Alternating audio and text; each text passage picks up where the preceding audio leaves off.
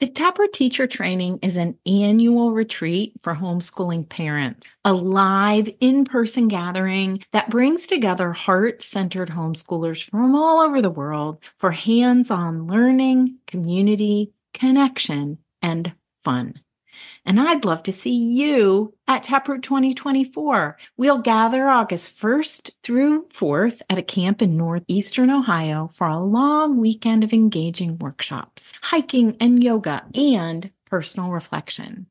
Taproot gives everyone a chance to experience and practice singing, painting, and building main lessons in order to foster a deeper understanding of the hands-on Waldorf-inspired approach. A team of experienced homeschoolers offer guidance rooted in each of their family's life to help bring you more joy to yours.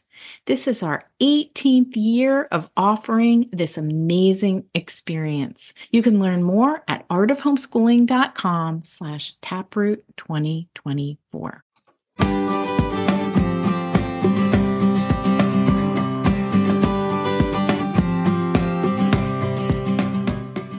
You're listening to the Art of Homeschooling podcast, where we help parents cultivate creativity and connection at home. I'm your host, Jean Miller, and here on this podcast, you'll find stories and inspiration to bring you the confidence you need to make homeschooling work for your family. Let's begin.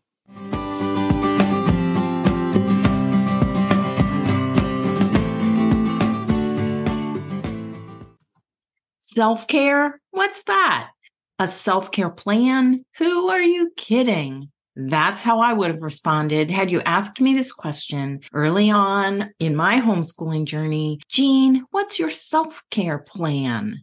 Because I was always last on my list. The mother of three, trained as a classroom teacher, who felt like I was supposed to always put everyone else first. Perhaps you know what I'm talking about. So I wonder, where did I even learn that? I'm not sure, but I definitely had that toxic combination of feeling like I should do it all and believing that I could until I couldn't. And then I felt like something was wrong with me.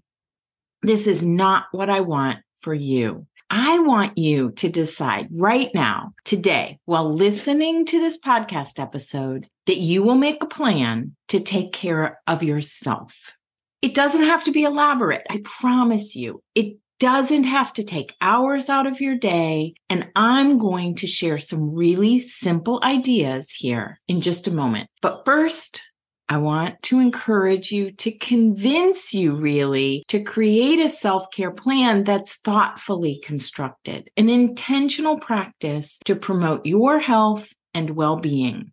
Because when we really take care of ourselves, we tap into what gives our life meaning, whether that be artistic expression, time in nature, connecting with family and friends, our spirituality. We stop depleting ourselves all the time by giving and giving and giving. And instead, we nourish ourselves. We fill ourselves back up so that we feel good inside and can give from a place of that fullness. Are you in?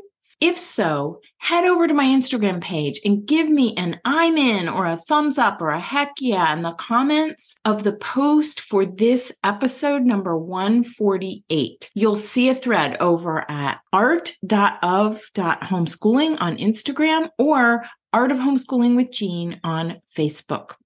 Let's do this together. We're starting a self-care revolution for homeschooling parents. Here's my favorite way to do self-care. A morning practice that includes a few moments just for you to be quiet, alone with yourself, and anchored in the present moment. First thing, before you start your homeschooling day, before you start even engaging with your children, if that's possible, let's keep it super simple. That's a theme around here. So here's my approach. Choose an acronym for your morning practice to help you remember to do this each day soon after you wake up. I think of this as anchoring your intention with an acronym. Anchoring your intention with an acronym, which is just an abbreviation formed from the first letters of words that then becomes an easily remembered word itself. Here are some ideas. The first one is me, M-E. The M stands for meditate and the E for exercise. I did this one for years. I've tried all of these at different points in my own journey. So see if there's one that resonates with you today that you just might want to begin with. So the ME acronym, meditate and exercise, you could meditate for 5 minutes using a free tool like Insight Timer that has thousands of guided meditations. And then do some simple stretching, yoga, or a workout routine. Or maybe your E stands for express and you might choose to write in your journal. Super simple. Here's another one. IQ. IQ stands for inner quiet. To me, starting my day with a moment of quiet is the very best. And for years, this was my practice, particularly early on in my homeschooling journey. I'd make a cup of hot tea, hold it in my hands while standing in the middle of the kitchen, close my eyes, and recite a poem to myself. It was the Rudolf Steiner poem that's literally called Inner Quiet. You could memorize any poem, though, or prayer, and do this each morning. Here's another one. Y, W-H-Y, stands for walk, hydrate, and yoga. You get the idea, right? Here's a longer one that comes from the author Claire Diaz Ortiz in her book, Design Your Day. And the acronym is PRESENT. I love this one because to me it stands for staying in the present, but also giving yourself a present each morning. So the P is for prayer, R, read, E, express, S, schedule, E, exercise, N, nourish, and T, track. Start with a prayer, read something inspirational, express yourself in a journal, schedule your day, get a little exercise, eat, and then track your habits. Any of these acronyms can work, or make one up for yourself. It's just a simple way to keep you accountable by reminding you to take good care of yourself and add a little balance to your day. For me these days, with my kids all grown and out of the house, I keep a basket of inspirational books, 3 little books right beside the chair I like to sit in our living room. And after my husband, Brian, makes me a cup of coffee each morning, I know, so sweet, I take the basket and my coffee and head outside to the deck. First thing, I often find something in one of my daily readings that I write down at the top of my planner. And honestly, this little simple practice of taking in the bird song, I love hearing the birds early in the morning, and the nature of my backyard, coupled with some inspiring words, really carries me through the day. It's so simple and yet so nourishing. Here are a few other ideas for you to think about. Keeping a poetry journal by copying or printing and pasting poems you love into your journal. Collage journaling. I'll leave a link in the show notes to a great video conversation I had with my friend Sheila, where she shows her journaling practice as meditative inner work.